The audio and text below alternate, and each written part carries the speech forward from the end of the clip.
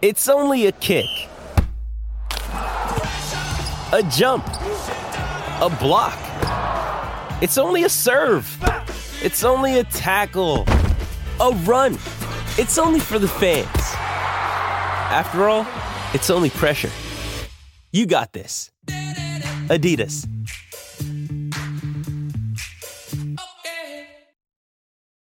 This episode is brought to you by Hyperice, the leader in advanced warm-up and recovery technology. They have tons of innovative products, like Venom-heated wearables to help soothe sore back muscles, Normatec compression boots to speed up recovery and increase circulation, and Hypervolt massage guns to improve mobility. Loved by athletes like Naomi Osaka and Erling Haaland. Try them yourself. Get 10% off your order with the code MOVE at Hyperice.com. Jared Weiss, CLNS Radio. Isaiah, is this the toughest loss you've had to endure so far? Yes. It was very emotional for me. Just because we gave it our all. I mean, we never put our head down. And like I said, this group of guys is something special. And I played, I mean, I gave it my all, so that's why it hurts that much more. I wish I could have done more, but it just happened to be like that. So it is tough on me, though. We learned a lot through this playoff series, but one of the things that I learned is we've got to get better. And you know what? That starts with me. I've got to get better. And then, you know, I think each of our players will look at that accountably as well, and we're all going to be better the next time we take the court. Like I just told Isaiah, we just got to keep chipping at and keep getting better. Of course, it's going to be only one team to have a successful year, and that's when you hold a trophy up. So until we do that, it's not a successful season. But we're going to keep building and keep working. That's all I got to say about it. The Celtics season is over. They lose 104-92 in Game 6 of the first round versus the Atlanta Hawks. We're going to talk about this game, and then we're going to come back for part 2. We're going to talk about the season. So welcome to the final Garden Report of the year on CLNS Radio and Celtics Blog. Yes, I'm the boss.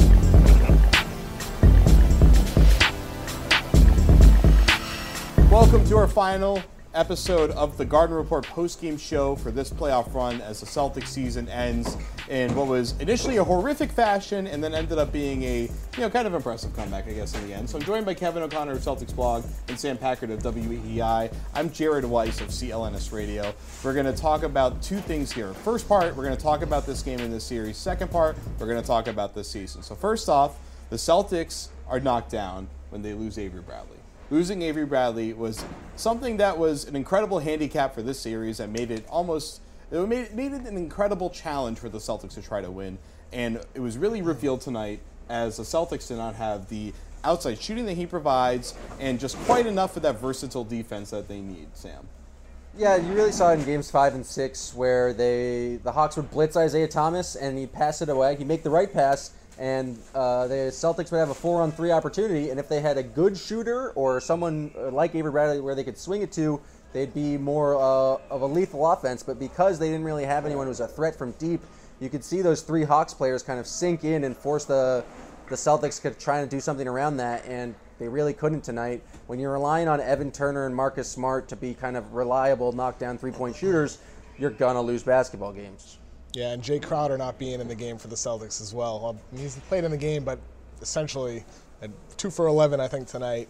He was a non-factor on the offensive end of the floor, and there's not enough can be said about the impact Crowder made all season long, stretching the floor before his second high ankle sprain, his ability to drive closeouts. The Celtics really lacked that in this series, which would have, I think, been a significant boost on the offensive end. And Kelly Olynyk being hurt for the kind of pick and pop stuff like that, just injuries piled up, and the Celtics really ran out of gas. You don't want to blame the injuries, but at the same time, no, I'm blaming them. They all happen at the same not? time, and they played a huge role in this series, ending at 6 and not 7. I mean, the three key outside shooters for this team that are off the ball were all hurt. And Jonas Jerebko stepped into that role, and he really had a tremendous series. And I think he was the one guy in this series that really game in and game out elevated the team. It was the one guy that I think just had that could really be proud of what they did. Isaiah Thomas obviously there's so much pressure on him that you can't blame him for the loss. He made a lot of mistakes. I mean, I really hammered him after Game 5 because I thought he played terrible defense during those huge runs that the Hawks went on. But overall, the Hawks, like every team the Cleveland, the only other team they played in the playoffs during this era, they figured out that they could double Isaiah towards the later end of the series as the rest of the team was a little worn down. And the Celtics don't really respond that well to him being trapped throughout the game. Beginning of Game 5, they did a pretty decent job. Tonight, it was mostly guys having to come back and bail him out. They couldn't trap Isaiah Thomas, and then the Celtics couldn't really continue to run a play out of that. They really just needed to reset the ball, and that really slowed the pace down for them. And even though they took 20 more shots than the Hawks shot 15% better and really were shooting 20% better until the Celtics went on that big run. Yeah, I mean, with Isaiah Thomas, he's obviously the Celtics' best player, right? And he is a significant reason why they won as many games as they did this year. But I think it really illustrates how much they need another guy. Because as good as Isaiah is, he can't handle the load all by himself as a 5'8", 5'9" point guard. He needs help. And we'll talk about that more in part 2, what they can do, what they should do. But I think this series and last year versus Cleveland illustrates, if anything, just how much they need more than what they currently have now. So the Celtics twice in the last 30 years in the playoffs have taken 23s and shot worse than 20%. They would have been there tonight, but they had a few threes in the end and they finished with 22%. But this was a team garbage time. Yeah, and those were, I mean, that was like the big comeback where like you're going to make a bunch of plays. Yep. They hit the threes, which was great. Jay Crowder hit a few, which he kind of came out of nowhere to close it out. But was there something that the Celtics should have done or could have done differently that would have turned the tables in the series? Or was this just really an amalgamation of how things were going to have to play out with the disadvantage that they had? Sam, we'll go to you first. I think if they maybe had more practice times, they may have more like counters or more better reacting to the doubles. But really, I didn't see, like, they made the right basketball plays. They just a lot of the times came down to shot making, and that's kind of, I feel like after every Garden report where they had a loss, we said, well, they didn't make their shots tonight. And that's how it always is. That's how it always is. If they just don't have enough outside shot making, they're not going to win a lot of games. That's why they need to improve that in the offseason. And I think it's going to be the main skill they target. But we'll talk about that in part 2. Sam's 100% right. But at the same time, I think Brad was a little bit slow to pull Sullinger from the starting lineup.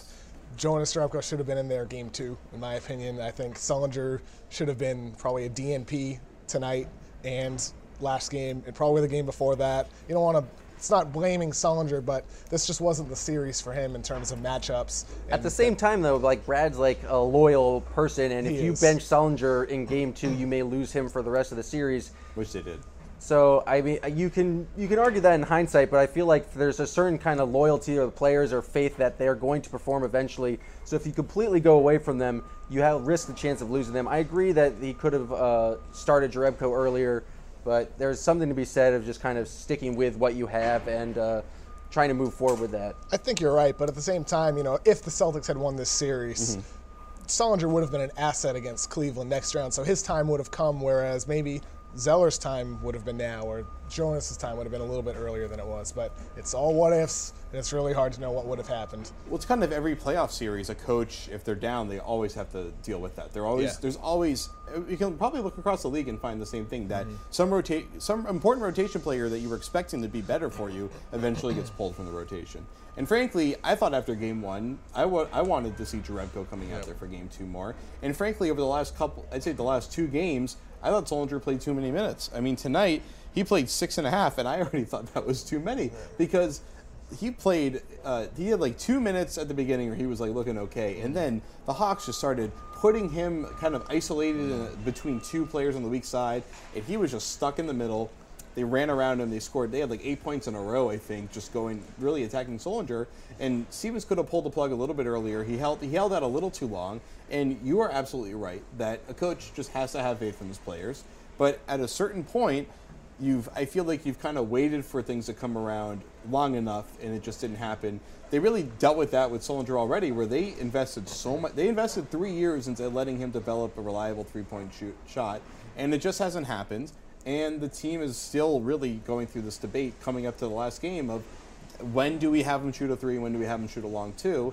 And at a certain point, they had to cut bait, and they did it at the end of the season, and they really didn't do it quite quickly enough with Jared. And But it's easy to harp on, I think, that Jared Sullinger's crappy 6 minutes, but if he played... It's not the reason why. If he played a crappy 3 minutes, they still would have lost by 12. So I think it's like, yes, there's like nitpicks you can decide, but the fact of the matter is they just ran up against a much more talented Atlanta Hawks team. A much healthier team as well. A much healthier team, and a team that is streaky and is a very good shooting team. And we saw when they can go on runs, especially when the Celtics are not making shots and they have a bunch of opportunities in transition, they're going to lose the basketball game. Everything's kind of connected. So as much as you can point to kind of those adjustments, I think Stevens in-game is pretty good at working with his rotation. So if he's not have the right adjustment at the start of the game, I think he's normally figured it out by the fourth quarter. And one last note on kind of the injuries. I think one thing that's kind of gone overlooked is Isaiah Thomas's left wrist hand injury. He's used his right a lot more the past 2 weeks,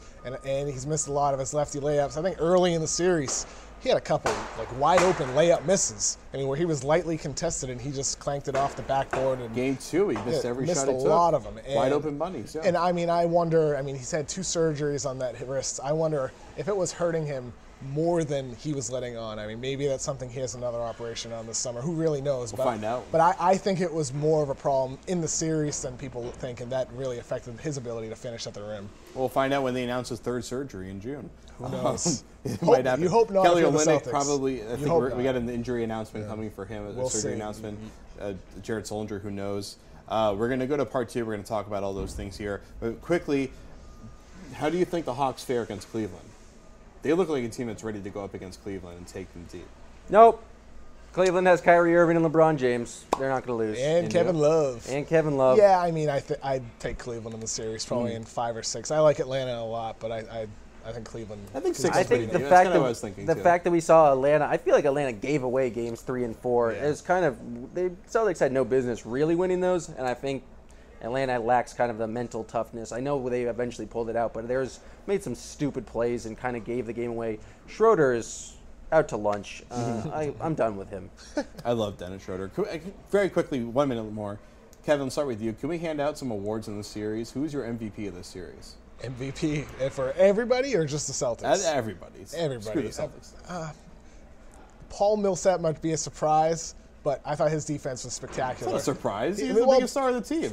If you throw away that 45-point game, I think people would say, oh, he stunk, which he did offensively, but his defense was the first 2 games. spectacular. Yeah. I thought he was a stud on defense, and it's really amazing to see how far he's come as a player. And I think he blocked at least 3 or 4 of Isaiah Thomas's shots at the rim. 4 tonight. 4 tonight. He had 4 in Game 4. He He's been he was incredible. really special on the defensive end of the floor, Really one of the best players in the NBA now. especially in the playoffs. Do you have a different I'm person trying to think of propose? someone different, and Well, I you got. can look over here. if No, you I want. know all the players. I got nothing. I mean, so Kurt Bazemore, maybe? Kurt Bazemore, yeah. Favorite name in the NBA? I mean, Jeff Teague was great. Kyle Korver was great, but Paul Millsap is the guy. Yeah. He's the best player on both ends. Really, I mean, despite including the 45-point game, I still think it was his defense that is what made him so great for this team. Because Al Horford kind of went up and down there in the middle of the series. He had a great night to finish it tonight, but Paul was just consistently elite defensively. Really, he was the reason why the Hawks were able to collapse that paint. I mean, he just really did it. He covered the ground. He probably must have contested like 40 shots a game. Really one of the best performances across the NBA in the first round. So we'll be back for part 2 with another long one where we just go deep into what's going to happen over the next couple months. So be right back on this playlist here on The Garden Report on CLNS Radio and Celtics Blog. It sucks to lose like this. It's not fun. But, like I said, all credit to Atlanta. They played better than us today. We got to learn from this and be better than we were today. It's tough, you know what I'm saying? It's definitely tough. Nobody wants to, dip out, first round. Credit to the Hawks. They played great. They executed well, and they did a great job. Toughest end of the season. It's been a very successful season as a group. Does this defeat, this elimination, take the luster off the season itself?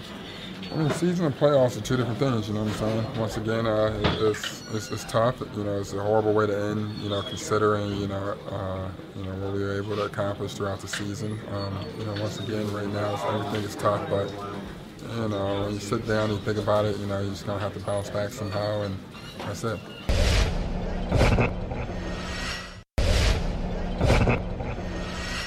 The calling card of this group is that it doesn't give up. And so we're going to find that out because it's 27 right now. And so, they gave us a chance to win a lot of games with that mindset. I think the biggest thing is when you're and it's tough right now because of the emotions of the moment and losing the series, and the way that we lost in the last two games. But I think that from a big picture perspective, I feel good about our progress. We have great opportunities to move forward with our future flexibility, and I think that over time, though tonight is sour and you have a sour feeling about it, this will make guys more encouraged to get into the gym. I mean, this is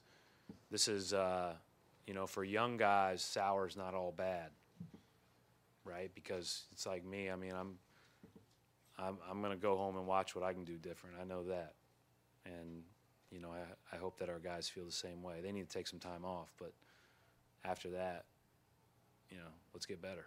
All right, welcome here to part 2 where we look ahead for the Celtics. Their season is over now, and we talked about how they were going to make a ton of changes before the trade deadline, and that didn't happen. We did it during the offseason, that didn't happen. So it kind of has to happen now because they have their crazy amount of draft picks in this draft, and they'd have to cut like every guy on the roster to fit him in, basically. So there are probably going to be moves happening here. So first off, let's figure out who should stay and who should go. We're going to play Celtics Tinder, an idea that Kevin stole from Liberty Ballers. Second time I've said that because we have to make sure that you get the credit for stealing it. So, swipe left if you don't think the guy should stay. Swipe right if you do think the guy should stay. Let's start. Let's skip Isaiah Thomas. Let's skip Jay Crowder because if anyone thinks that they shouldn't still be here. Shouldn't we only do free agents? Yeah, let's do free agents. Well, the guys can get traded away. Okay. So let's start with the first free agent, Jared Sullinger. Swipe left. Get him out of here. Yeah, we'll see you, Jared. Why? He's had too much time, and right. I think guys like him are going to become extinct in the NBA unless they stretch their range out the three-point range, which he can, but he hasn't. And I wouldn't want to trust that he does. I think he's a perfectly fine player. I just think some other team's going to drastically overpay him, so there's no reason to waste that cap space on him. Swipe left. Kind of seems like a poor man's Ryan Anderson signing, and Ryan Anderson was already considered to be a little overpaid. And Jared isn't really half the player that or they want him to be Ryan Anderson, but he just proven that he can't really do it. So, swipe him out of here. We do like Jared. I think we all agree with that. Yep. And there's still a lot of potential there, but it just hasn't worked out. And they're going to have to make room for this next guy, I think, and they're going to have to let him go. Evan Turner. I'm swiping really hard right at $10 million. Swiping right at $12 million, but I'm not so sure how much further I can swipe right as the price goes higher. Kevin, what say you? I think Sam's swiping right. I think that the dancing was right there. Indicative of my swiping right. That's because we're going to have him back on the podcast. You're giving the blue star, which... Ooh, I don't even know what a blue star is, but sure, E.T. I assume that's sexual. Gives him like a notification or something. Oh, nice. I think... I don't want to toot my own horn, but I think 2 years ago, when everybody was like, "Oh, Evan Turner sucks," right? I was one of the people who were like, "Hey, give him a chance. He does some good things, and he has done good things." And you've been pointing out how good defensively he's been this year. I think more than pretty much anybody, even more than I have. He's been pretty spectacular on defense. But at the same time, if we're talking about the Celtics adding a star player, that minimizes ball handling opportunities for Evan Turner, which minimizes the things that he does well in the system, right? So makes him ineffective if he isn't playing with the ball in his hands. If he's a corner three shooter, there are about 50 guys in the NBA you'd rather have as a corner shooter than Evan Turner. So I'm swiping left on Evan Turner, even though I've been swiping right for years on him. I'm swiping left only because you got to think big, and that's just the way I feel. My swipe right's a bit of a strategic swipe right because I think he's going to swipe right for the Celtics. He will. Because I think he's likely to take kind of a discount. I think he likes it in Boston. This is entirely speculation, but I feel like it's a system where he's finally comfortable and a situation where he's finally comfortable. So I think he'd be willing to come back for less money. So that's why I'm just trying to increase my odds because I think he likes me, I like him, maybe we can get together. And you're right. I mean, even though we talk a lot about superstars, the chances are they won't get one. Even though there's a good chance that they could. The chances are that they won't. So Evan Turner is a fantastic role player, and whether he stays in Boston or goes somewhere else, he's going to make a positive impact. You got to Great go player. after the 10s, but you're not going to get a bunch of 10s. So Sometimes, sleep with a 6. sometimes you might get a 10 though. You still try for the 10, but then you have a backup 6, and that's Evan Turner. Is Evan Turner really only? He's actually 6? technically an 11, although he is a 6-man, so he could be a 6. Yeah. I was talking purely about his physical appearance. Okay, so let's look at non-guaranteed contracts. Amir Johnson, swiping left, swiping right, $12 million a year. Can I swipe right on a trade, like keep him for trade? Sure. I mean, if you have to, It's a made-up game. You can do whatever you You're like. You're really just like closing as the a app. player, I would prefer to move on from Amir Johnson because his ankles are ticking time bombs. I think, and I don't know if he can sustain again for a full season. He's the highest paid player on the team, and that's Crazy Town. Yeah. Swipe left. I mean, he won't be. They're gonna throw that money at somebody, obviously. What if they don't, man? Who knows? So I just wanted to do that on camera. Now, what about Jonas Jerebko, the Swedish Larry Bird? Bring him back. He's hot. He can shoot the 3-ball. He's very good at rebounding. He's cheap at $5 million a year. There's really no reason not to. He's a charming individual. He's got washboard abs. I mean, I would swipe right unless you need to include his contract in a trade, because I think he's a guy who could. So you're still swiping right then? I'm swiping right unless you. you're waiting till you're trading him before his guarantee. If there was a way to wait, I would wait. But I would guys, swipe if right. Tinder actually had all these conditions, it would not be an effective app. This game is supposed to be very quick Swipe, decisions. boom, boom, boom. Yeah, just left or right. I'm probably swiping right. There you go. All right. So anybody else we should cover? Get rid of James Young at this point. That's all I have to say. So yeah, James Young, no. Tyler Zeller, we're swiping left. I love Tito Zeller. I like Zeller, but I mean, I don't think he has a role on this team. Let's take all the young guys that are below their third years, or anybody you're swiping that you're trying to trade now, the guys that are on the rookie contract. I mean, I'd trade anybody that would get a star player to Boston. Well, sure. I mean, who's someone that you would actively try to move because you don't think he's worth keeping around through his rookie deal? If anybody thinks James Young has value, I would ship him out. No, he's already forgot at that point. Okay. Yeah. So who I are we just don't talking? think we Terry know. Rozier? There's R.J. Hunter. Would you be looking sure. to add R.J. I mean- Hunter into a deal? I mean, Terry I Rozier, think Marcus Smart is a big one, obviously. Well, I would try to move away from trading Smart as much as I could and lean towards getting rid of Avery Bradley. I think some teams might value Bradley over Smart right now, but I think if you look ahead 2 years from now, I'd put Smart well ahead of Bradley. Well ahead. Then I guess it just comes down to Kelly Olynyk. So Kelly Olynyk is a year away from being extension eligible. He's someone that has made a lot of strides, but continues to be an awkward player that kind of struggles to really assert himself within the game. But he's shown that his skill is steadily improving, and obviously it was a rough playoffs, but we know he was playing hurt. So would you try to move Kelly Olynyk now, or would you continue to wait and then I guess sign him as a restricted free agent? This game is a farce. We don't have to make a decision on Kelly right now. But we're swiping on everybody now. But if the deal presents itself, there's a lot more. Obviously. I feel like the free agents is a prime example where you can swipe left and right. But Kelly, it's like, maybe if a deal comes up, then I have to know what I'm getting back. So am I getting back equal parts? Kelly Olynyk's a perfectly fine player, and he does things very well. I'm not actively looking to trade him, but sure, why not? I'll trade pretty much anyone. Here are my untouchables: Isaiah, Crowder, and that's about it. Anyone else I'll throw in a deal. Yeah, you said exactly what I was Damn saying. right, Kevin! But I'd swipe right on Kelly as a player. I think if he's not a great player on the Celtics someday he will be for somebody else. That's just the way I feel about Kelly. All right, last one, Brad Stevens. Swiping right over and over and over again. Should the Celtics give him a 5-year, $50 million? Would you trade Brad Stevens for LeBron James today? Absolutely not. Have you seen Brad's vertical? You see him jump No, on the trampoline? I'm saying he can throw it down. Coach, if you could somehow maneuver it, I'd rather have LeBron with like a stick figure standing on the sideline, but Brad is by far the next best solution.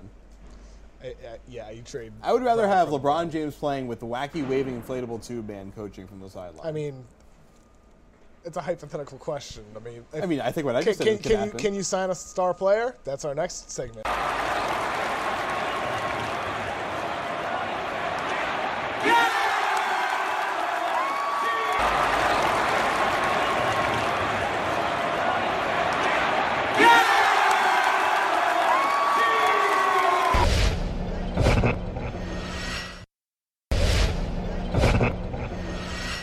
Who's the guy out there in the free agent market that you think the Celtics have a legitimate shot at actually signing, or a guy that they could trade for that they can make a move for? Who's someone that is an actual legitimate, realistic possibility for them? For a trade or free agency? Anything. I mean, acquisition. Put aside Kevin Durant. Yeah, I think we're talking about Kevin Durant. I mean, I think you look at guys and situations that are changing, like Jimmy Butler, Blake Griffin, James Harden, DeMarcus Cousins, even though he just said he wants to stay and be a lifer in Sacramento. I mean, guys like that in situations where things are moving and a star player could be on a move, or an organization might prefer to have a top draft pick and a player like an Avery Bradley type or another young player, future draft picks. Situations like that, I'd focus on those and try to avoid stable situations. Just focus on teams that just got eliminated from the playoffs early or didn't even make the playoffs. So what are the odds that Jimmy Butler is a Celtic next season? I'm putting him at like 5-1 odds, really. I'm going to say like 5 to 35 odds. I don't know what that means, but it's 1 in 7. Sounds like I'm losing a lot of money. It's 1 in 7. I was just picking random numbers. I think there's a good chance because the Bulls situation seems kind of messed up right now, and I think him and Jay Crowder, they're Golden Eagle friends from Marquette. I think they would work well together. The one guy that I don't think has been talked about, who's I'm pretty sure unrestricted free agent, is playing down in Charlotte right now, is Nick Batum. I think he'd be a very good fit here. I think you could slide Crowder up to the 4 and have a very good starting lineup with Bradley, Batum, Crowder, and Isaiah Thomas, and whoever else you're going to throw in there. Another target I would like is, we saw him here tonight, Al Horford. I think he would work very well in the Brad Stevens system of being kind of an outside shooter, and we saw the rim protection he provides. But who knows? I feel like both those guys are likely just sign with the current teams they're on, and we'll end up with someone crappy like Harrison Barnes. Now, if let's say the Celtics signed Horford and Batum to max contracts, would that be an effective use of their cap space? Would that set them up, for a big trade someday? I mean, would that be enough, right? No. I think if you added Horford and Batum to this team, they're immediate contenders in the East. I think that team could challenge the Cavs in the East. I don't know if they're immediate championship contenders, but if you don't change the current roster whatsoever and only add those two guys, I think the team becomes an elite team in the league. And I think why not? I don't think you could say like you might be wasting money on the contract and 4 years down the line, but I think they could actually have a legitimate chance of going for it, so why not?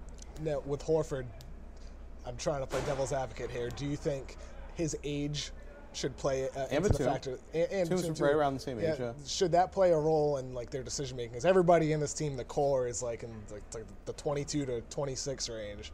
Is adding a 31-year-old big man maybe a bad long-term decision, or is it like he can be a centerpiece? He's a leader. He's a proven vet. I mean, he's someone that you might have to add to the team. Are you trying to make deals to win championships now, or are you trying to be kind of do small growth so you can win the championship in 2020? Like, it depends on your strategy and what becomes available.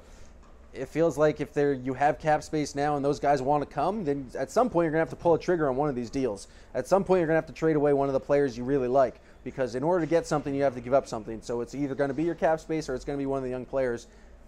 I don't know.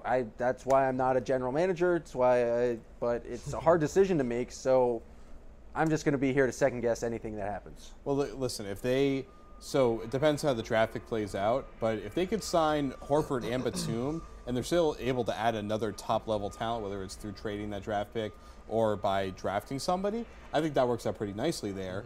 Mm-hmm. But the timeline is clearly messed up there.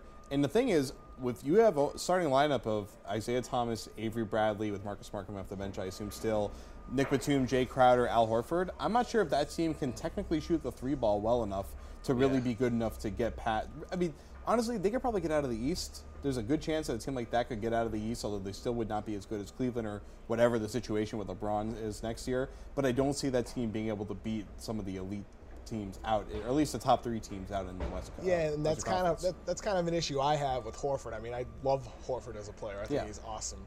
But at the same time, he's not necessarily a knockdown three-point shooter. But what fives are you going to get who offer the same amount of rim protection? Very few. I think he's probably the ideal five you could get besides Draymond Green. 100%, right now. 100%. But I mean, if you're spending all your cap, like 2 max contracts on Batum and Horford, it's not the guys to do it you still need to add shooting elsewhere. And or else you're going to have another year. Like over the last 3 years, the Celtics ranked 29th in three-point percentage. Like they need to be better shooting threes. I mean, the closeout game, they almost had the worst three-point shooting performance of the last 30 years for this franchise.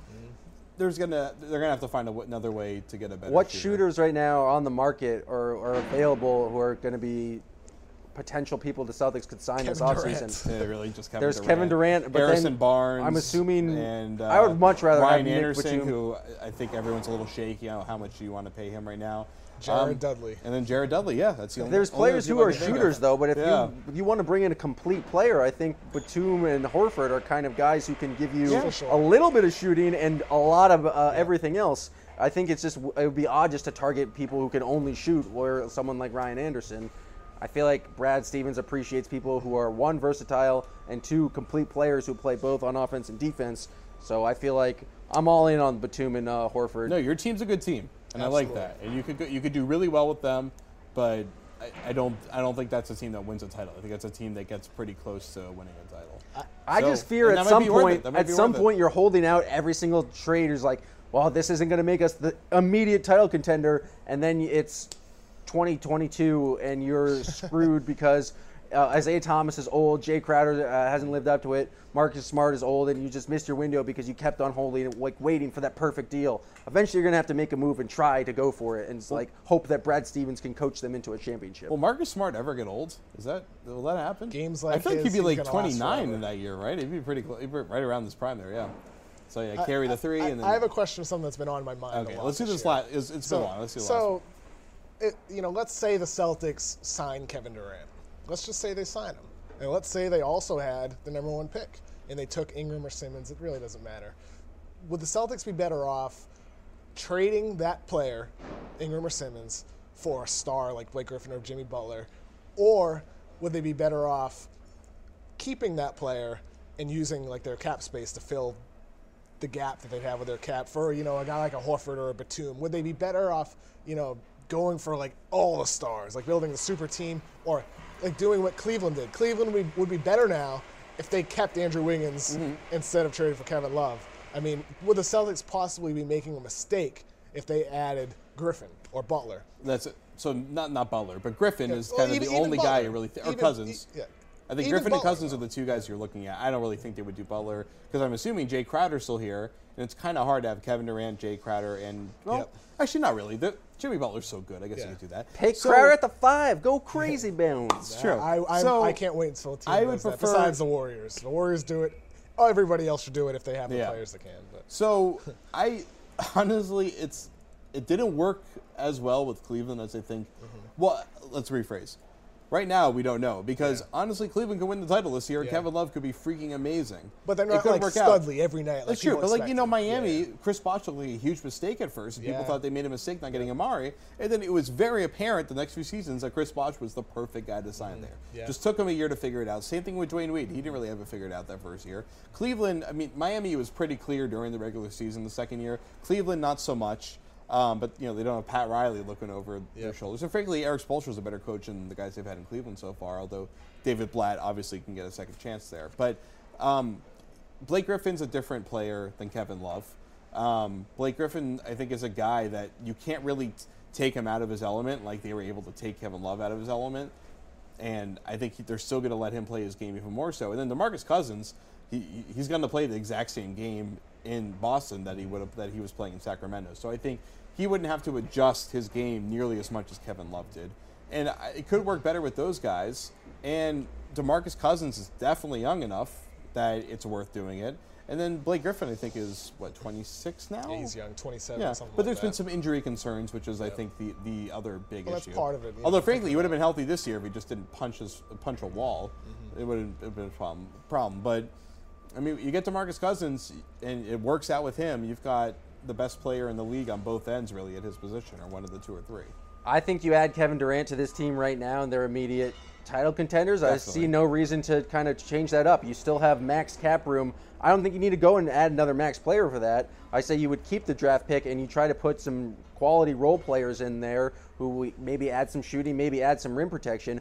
You just go ahead with the current core and Kevin Durant, and you bring up that young player off the bench, whoever it may be, Simmons or Ingram, and have them develop where they're not expected to do a bunch because they're actually playing with a bunch of stars. Because I have a pretty strong belief in the talent of this young core, as long as they're not relied on to be the superstars. As long as Isaiah Thomas is not your best player, but right now they have a very good 4 through or 2 through 5 or whatever the numbers are. And I think if you add Kevin Durant to that, you can use the rest of your cap space to go after kind of those bit players like a James Posey, Eddie House type. Yeah. And you don't need that other star, because I think Kevin Durant, with the current players they have, doesn't need another player to give the ball. You'd have to give a bunch of things up to kind of go get someone like Blake Griffin or DeMarcus Cousins. I don't think it'd be worth it. So that's exactly kind of how I feel about it. I mean, I've thought about it. I've went through scenarios in my head, and I think long term it might be best for the Celtics, I mean short term and long term, to, if they get the number 1 pick and if they were to sign Kevin Durant, to keep the player, because Kevin Durant won't be Kevin Durant forever, right? I mean, if in 5 years, 6 years, he may be a little bit of a shell of his former self, right? He might not be able to create offense like he does now, but maybe at that point, Ben Simmons or Brandon Ingram or whoever it is can be a guy. I'm not a big Jamal Murray guy, but whoever it is, I mean, insert player X here. Whoever that guy is might be ready to take on a superstar role. And instead, if you have an older Kevin Durant 6 years from now, maybe you're struggling a little bit to find your next guy because you have picks 20 to 30 every single year. But if you have that guy in your back pocket, that's young potential star player, maybe it's a little bit better. And to Sam's point, you might have just too many guys. I mean, if you had, you had an all-star lineup of Blake Griffin, Al Horford, Kevin Durant, Avery Bradley, and Isaiah Thomas. Then you're immediately going to have Instagram's stupid things like the Cavs are having right now. There's one ball, and you have a guy that can go off every night, but at the same time, that doesn't always translate. I mean, remember with the big three, people never thought they would explode like they did. That was an extremely rare circumstance. It doesn't always work like it should or like it can. I mean, the Thunder should be better than they are in theory, but they're not. I mean, I think they should have probably won a championship by now, but they haven't. They haven't gotten to that level. Sometimes less is more. Filling in with those James Posey is going to be a little bit better use of your cap space instead of having all-stars and a weak bench. All right, well, that's going to be it for the Garden Report. We went really long with this. We'll probably split those up into 4 clips, honestly, just to make it more digestible. We're all exhausted here, so we're going to finish up here. Sam's going to rip his top off right now. I'm going to loosen the tie up here, too. So the draft lottery is a couple weeks away, or 3 weeks away, I guess. We'll definitely see you after that. We'll see if we can try to get even a little. Oh, watch out there. You're going to step on the mic. So before Sam dies here. So we want to thank everybody that has stuck with our show for all these years, continues to enjoy our show, and we've got on these crazy characters right here with their different hairstyles and different personalities and lack of respect for anything on this God's It's a shirt! People are allowed to wear undershirts. So here, I'll even show off my undershirt a little bit here too. So we want to thank Jeremy Karp, who's behind the camera tonight. Kyle George, who's been behind the camera for the last few years. Shout out to Kyle. Go watch the Gino documentary. It's the dopest dope. Check it out on Celtics. Kyle was going to be back after doing a semester in LA for the next game, but unfortunately it didn't happen. So Kyle, we can't wait to have you back in rotation next year with Jeremy. But thank you to everybody. You can find Kevin on Twitter, Kevin O'Connor NBA. The White Black Frank White over here, Sam Packard NBA. Don't you dare say it. You can find me, Jared Weiss, at CLNS_Jared Weiss. So follow Celtics blog at Celtics blog, CLNS Radio at CLNS Radio. Jeremy, do you want me to say your Twitter on air? Do you even just put it right here. Put it right here. Put it right there. So thank you to everybody. You can follow him. Right there. And that's it. Leave a comment on the YouTube page. Let us know how you thought of the show. You hate it. It sucked. Whether we should never come back again or if we should be here every single night. And stay tuned because we'll have more updates on Twitter and Facebook and all that good stuff. Thanks to all our sponsors this year. Thanks to everybody. Thanks to the Garden crew for putting up with us, sitting on the court at 2 in the morning, filming our crap. We love everybody that supports our show. We can't thank you enough. From everyone from Boston to the Philippines, Australia, all around the world. Thanks to everybody, and we'll see you soon on the Garden Report.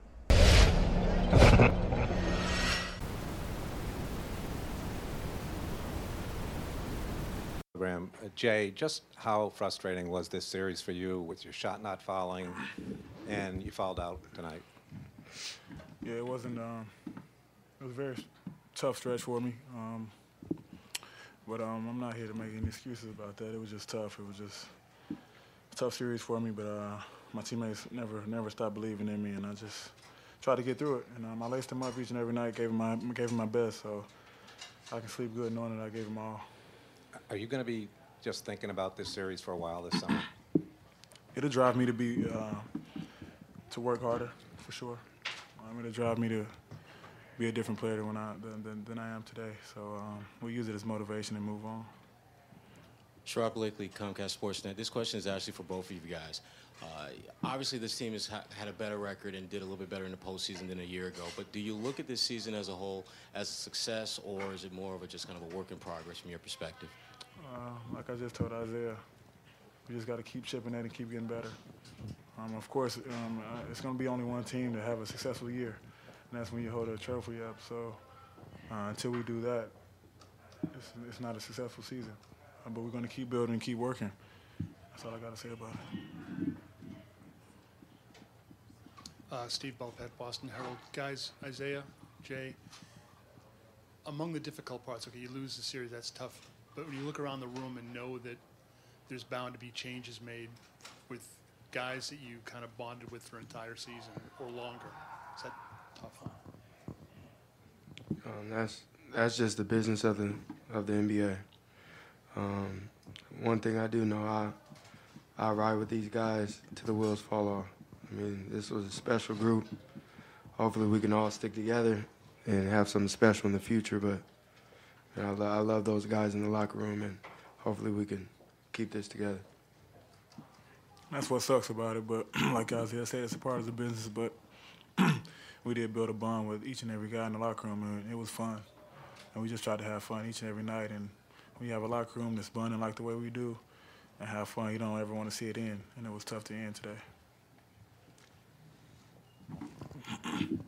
Bob Schron, The Citizen. Tonight, it seemed like you got the defense ramped up in the second quarter. You guys hit the wall. I mean, they're good, but was it psychological, physical at that point, or? They went on the run. We didn't respond, and they created separation right before half. But I don't think it was anything else than that. They went on the run, and we didn't respond the right way. It's part of the game, and that's the challenge within the game, and we didn't respond. Taylor Snow, Celtics.com. I know you guys aren't ones for excuses, but I mean, what was the challenge of playing through this series without Avery Bradley? Yeah, that hurt us a little bit. That's a key part of what we were about. We tried to fight through it, and the next guy tried to step up. But, of course, we missed him. We missed him a lot, and we missed what he brings to the team. And it sucks that it happened, but injury's a part of it. He had one that he couldn't fight through, and we just tried to step up for him. But at this time of the season, you got a lot of guys hurt, and his was just so unfortunate for us, but it kept him out, and it hurt us.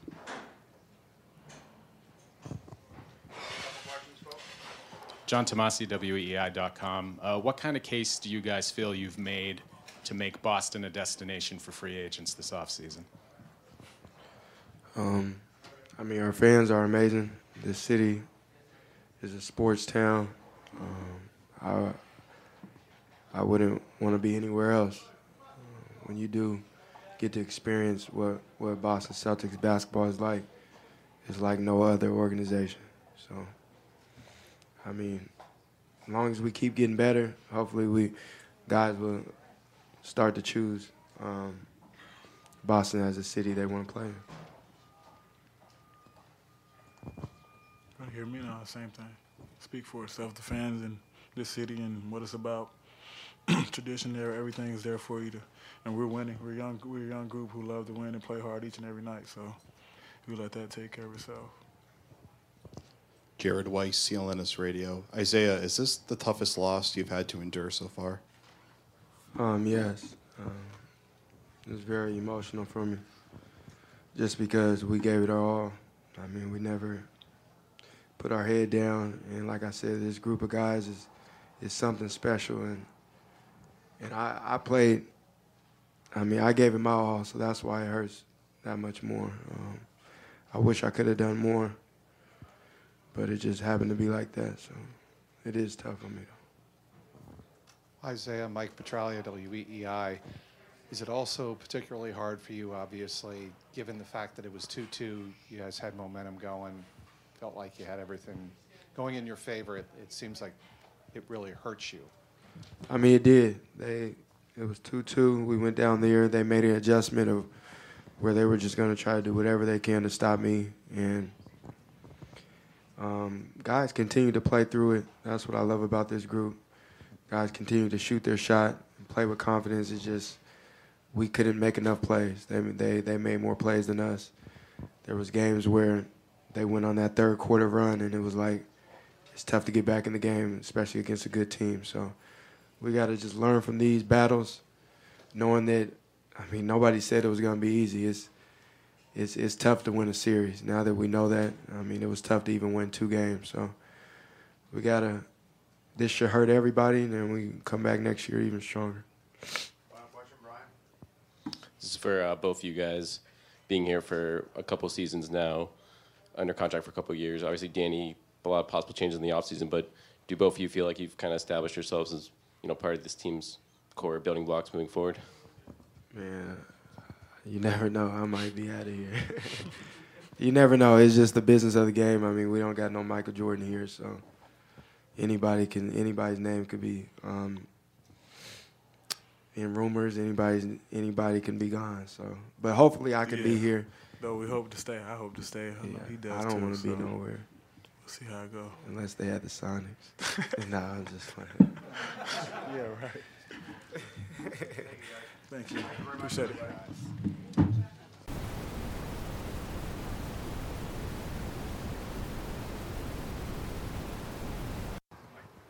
Brad, Mike Petralia, WEEI. I guess, does it come down to you guys not being able to make shots? Is that really the basic problem in the series? I think it put a lot of pressure on us to, then play from behind in this case or whatever the case may be, and then try to hit home runs. And as a result, you have some haphazard possessions, and those lead to points. But that's part of it, and you have to continue to do your best to defend on each possession, regardless if shots are falling or if the offense is flowing. And I give our guys credit in that regard,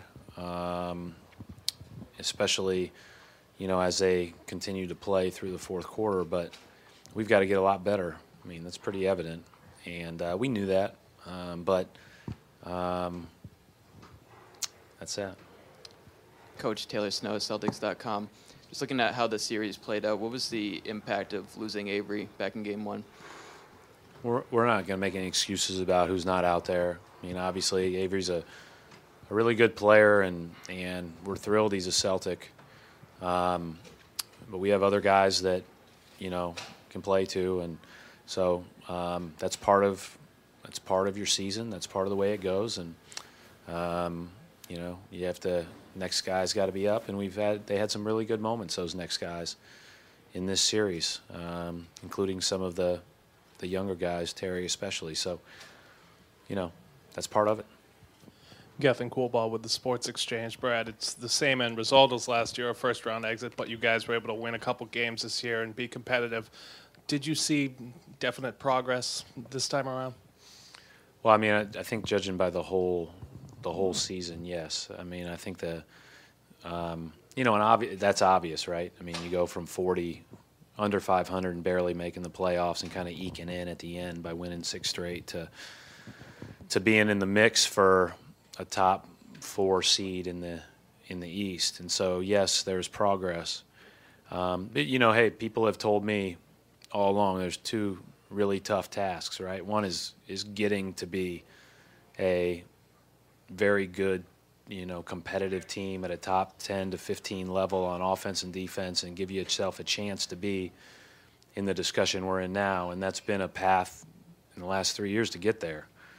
And the next one is tough. And that's been communicated before to me. And we're learning a lot we learned a lot through this playoff series, but one of the things that I learned is we've got to get better. And you know what? That starts with me. I've got to get better. And then, you know, I think each of our players will look at that accountably as well, and we're all going to be better the next time we take the court. Mark Murphy, Boston Herald. Brad, they hit you guys with a run at the start of the second, the start of the third. It just seemed that every time they came out, they were able to put a run on the board on you guys. What happened on your end? Well, we struggled with their speed and athleticism really much of the series, especially, you know, when we weren't small. And so, but then, you know, there's only so many minutes for that group. And with Jay in foul trouble, and, you know, the fact that those guys are really good players. We can do a better job than we did in the last two games in certain areas. But I think we should give the Hawks credit. I mean, they're better right now. And it pains me to say that, and it's a sour ending. But they just proved it over 6 games. And it's kind of the way my world works. There's a scoreboard, and if you're on the losing end, you're not as good as the other team that wins. And we've got to make strides to get there. Brad, Jake Fisher, Sports Illustrated. When they start attacking Isaiah in the pick and roll down the stretch, how challenging is it to defend their offense when they're pretty much playing 4-on-3 and the ball's whipping around the perimeter and they're just finding open shooters? Well, and it's not just the guard in it. Obviously, there's a big in it too, and then there's spacing on the weak side. The challenging, it's not overly challenging if they're not going to knock those shots in, but they've got really skilled guys around, and you know, Mike Scott in the corner at the end of the third quarter was a big shot because we had I talked about this the other day. As crazy as it sounds, we had a little bit of momentum cutting it to 15, and that with this team seems like 5 sometimes. And but that was a huge shot, and then to get the ball back and make that shot at the end of the quarter was huge.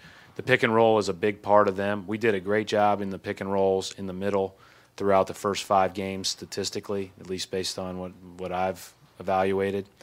And they went to a lot of their motion cutting in the last 2 games, which gave us fits. They're a good team, and they're a savvy team, and they certainly deserve to win the series. Brad, Mark Altman, Associated Press. Brad, for you and the team, how frustrating the shooting? I mean, nobody on this team, aside from Isaiah, could get it going in this series. And today you tried to put in different lineups. You got RJ in there, and Olynyk couldn't get it going, and Sullinger couldn't get it going. At some point as a coach, do you just kind of throw your hands up in the air saying, what else do I have? I mean, you've tried all the different combinations. No, as a coach, you got to think about what can you do better to help them get better looks, or what can I do better to help put us in a better position so that if a run is at 8, it doesn't go to 12. Like you just, you know, you don't lose sleep over the open shots you get. You lose sleep over the possessions where you don't. And you know, hey, there's guys that missed a few shots, but you know, no, I wasn't perfect either. So I'm not gonna lay blame on the shooting by any means. Certainly it was a factor in the series. Certainly it allowed their defense to collapse, and certainly pay attention to Isaiah. But I still believe in these guys, and I'm thankful for, you know, all the shots they made throughout the season that allowed us to get here. Brad, Jared Weiss, CLNS Radio. When Isaiah hit that finger roll with about 2 minutes left and then Millsap went back down and got the 3-point play, how do you feel the team reacted to that play? Well, I mean, obviously, I think we should have just gotten back. I don't know if that's your question or not. I mean, as far as trying to stay in it after kind of a deflating blow at that point. Well, I thought they looked deflated as you would for a split second, but then we came back and scored a few times. So, and we were still picking up. You know, I told them in the huddle, I said that the calling card of this group is that it doesn't give up, and so we're going to find that out because it's 27 right now. And so, you know, they gave us a chance to win a lot of games with that mindset. Jimmy Toscano, CSN. Brad, I imagine there was a lot of disappointing faces in the locker room after the game. What is it that you wanted to get through to those guys? What did you want to tell I think the biggest thing is when you're and it's tough right now because of the emotions of the moment and losing the series, and the way that we lost in the last two games. But I think that from a big picture perspective, I feel good about our progress. We have great opportunities to move forward with our future flexibility, and I think that over time, though tonight is sour and you have a sour feeling about it, it'll make guys more encouraged to get into the gym. I mean, this is for young guys, sour is not all bad, right? Because it's like me. I mean, I'm going to go home and watch what I can do different. I know that, and I hope that our guys feel the same way. They need to take some time off, but after that, let's get better.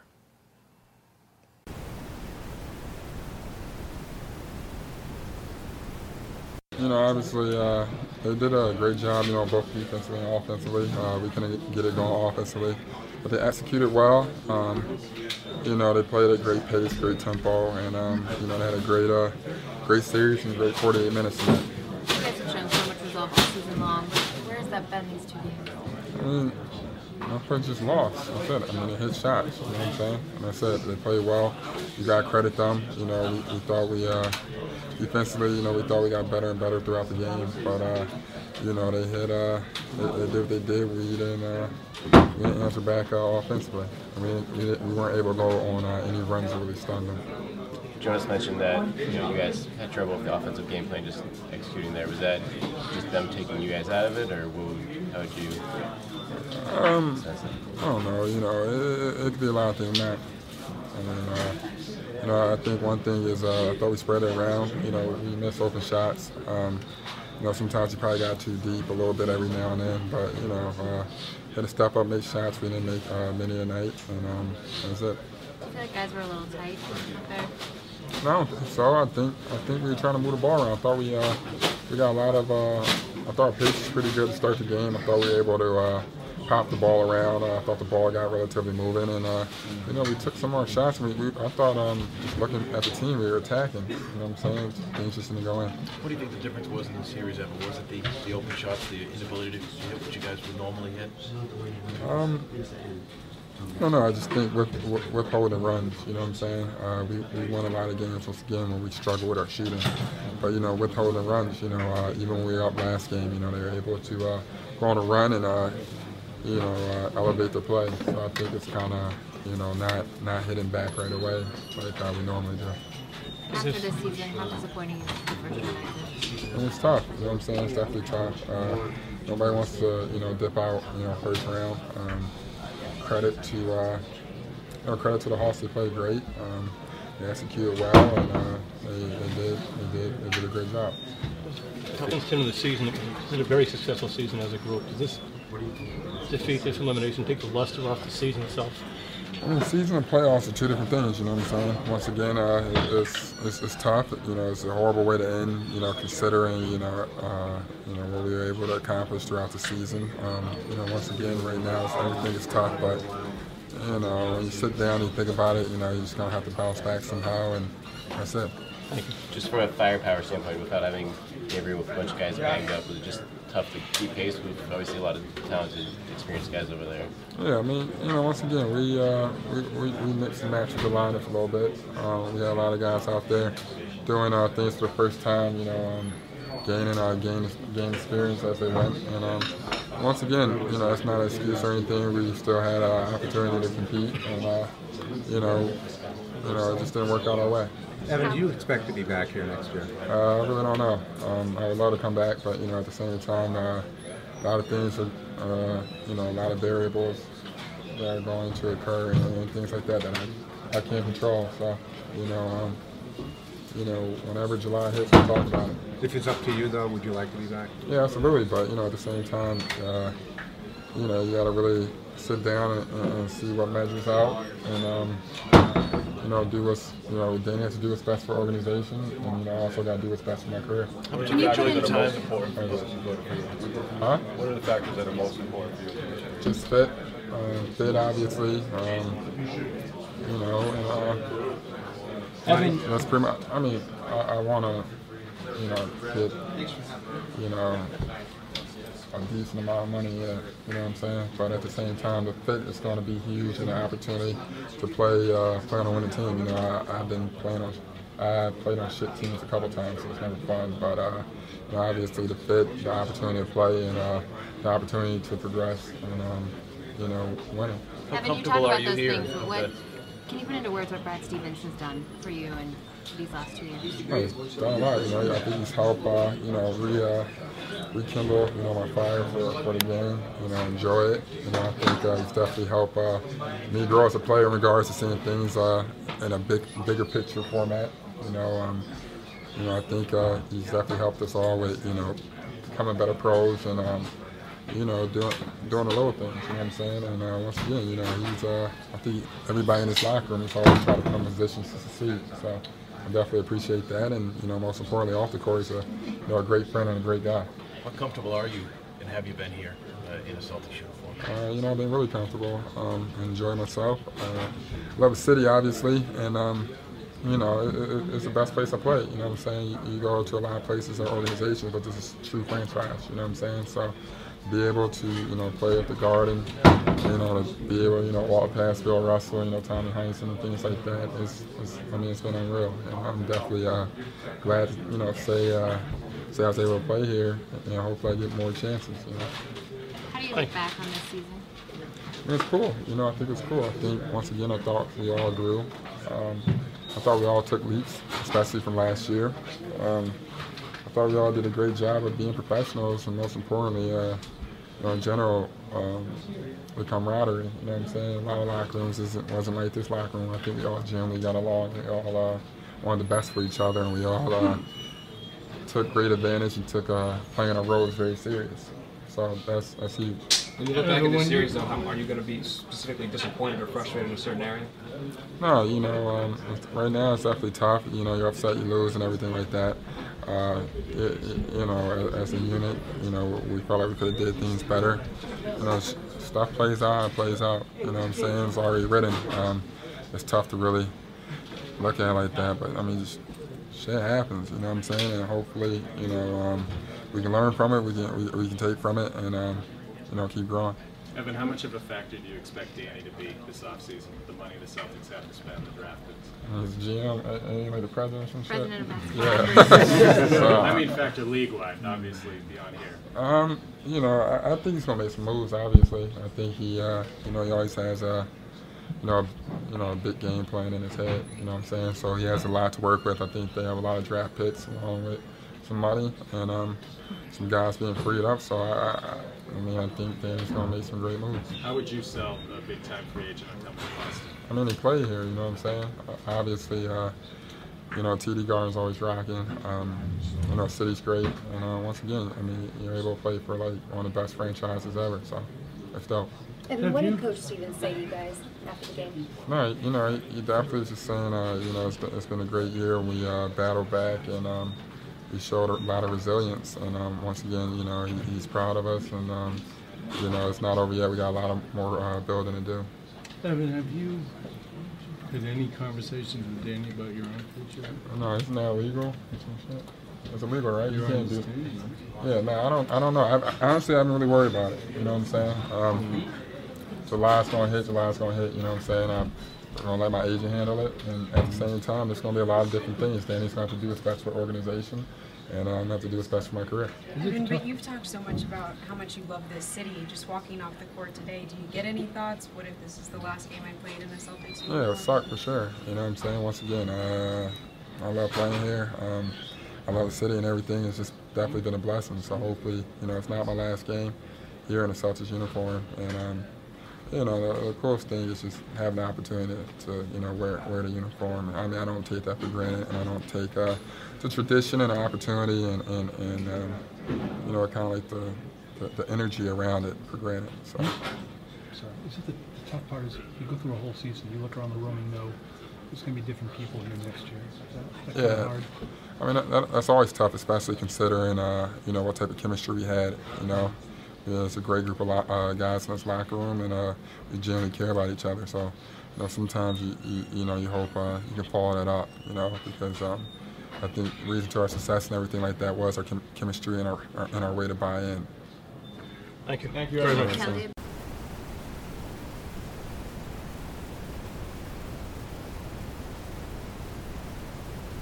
Game. What changed for you guys? I just think we didn't come up to our standards. Our ball movement wasn't what it was supposed to be, and you know, we didn't really take advantage of our open shots. They did. They played well. They moved the ball, played like a unit, and they were tough to beat today. And all credit to Atlanta. You guys have shown so much resolve all season long. Where did that go these last 2 games? Yeah, it sucks to lose like this. You know, it's not fun. But you know, like I said, all credit to Atlanta. They played better than us today. You know, we got to learn from this and be better than we were today. Because I didn't think we followed the game plan as we should have. What did you think the difference was in this series? They played better than us when it counted. They knocked down shots when it counted. They went on runs when they needed it, and played good defense. We're 2 good defensive teams, so you know they played better defense than us. You know, credit to Atlanta. You said you didn't follow the game plan as much as you'd like to. Where were those areas you think you guys take short? I just think that our ball movement wasn't what it needs to be when we win. So that was about it. I know it's right after the series, but how proud are you of this group? Yeah, I'm proud of this young group. You know, I'm the oldest one here, so you know, I hope we learned a lot from this, and you know, the rookies and the younger guys got a lot of experience in, you know, being in the playoffs, and you know, we got to get out of this first round, and then anything can happen. So I'm very disappointed right now, but like I said, we got to give credit to Atlanta. They played well, tough 6 games. We wanted to take it to Game 7, but they were better than us today. What do you take from this season? Just, you know, we had a real good chemistry in this team. You know, we like to play with each other, and you know, when we play well, we play really well. So we just got to play that the right way more times than not. So we'll take that with us. Injuries aren't an excuse, but how disappointing is it, just the timing of things? Yeah, but you know, you can't blame it on injuries. But obviously, it would have been great to have Avery out there. He's a big piece of our team, and he plays defense and makes our defense even better, and knocks down shots. So you know, it sucks what happened to him. Jonas, this was a season that showed a lot of promise, potential. Put into words, though, how disappointing it is to go out. Like I said, you know, I'm gonna have to go home and process this. You know, I didn't really want to go home today. I wanted to go to Atlanta for Game 7. So you're gonna have to give me a few days and think about it. But it's not fun to end this way. So give me a few days.